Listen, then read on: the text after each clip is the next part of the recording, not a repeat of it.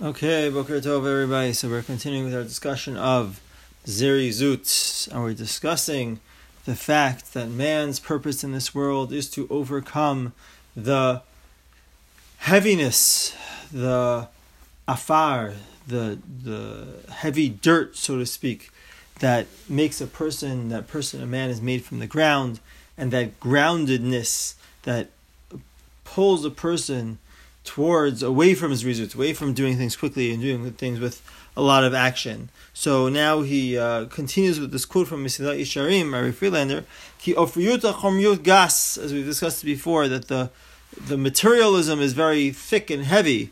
It's very dense, that's the word, it's very dense. A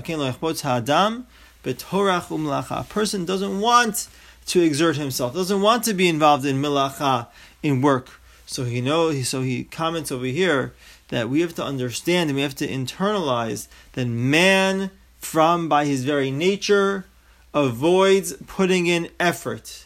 That's the key he calls it like the code of life.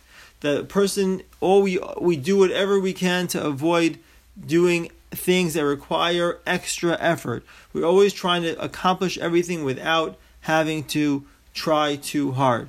So he says, when we look at the reality around us, we'll see that so much of the things that we have in life is to make life easier. So he discusses technology, right? So the whole purpose of technology is so that we have to exert less effort.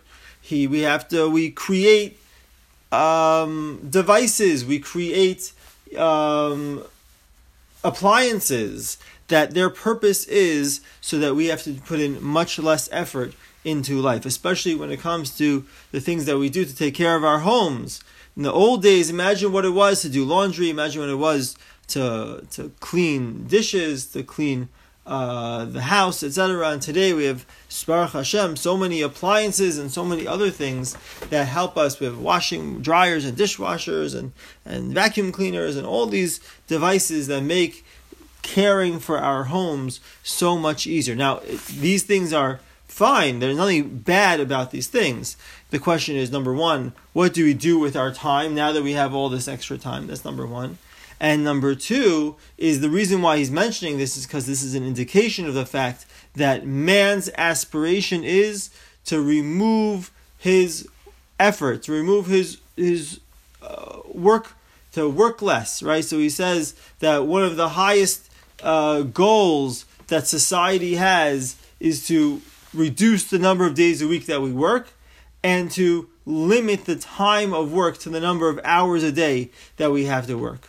So we see from here that the laziness and the seeking rest is part of the nature of a person, and therefore certainly it's going to have outcomes for a person serving Hashem, a person's service of Hashem. So he says that the danger is very, very great, and therefore it's very difficult to accomplish this midah of Zerizut.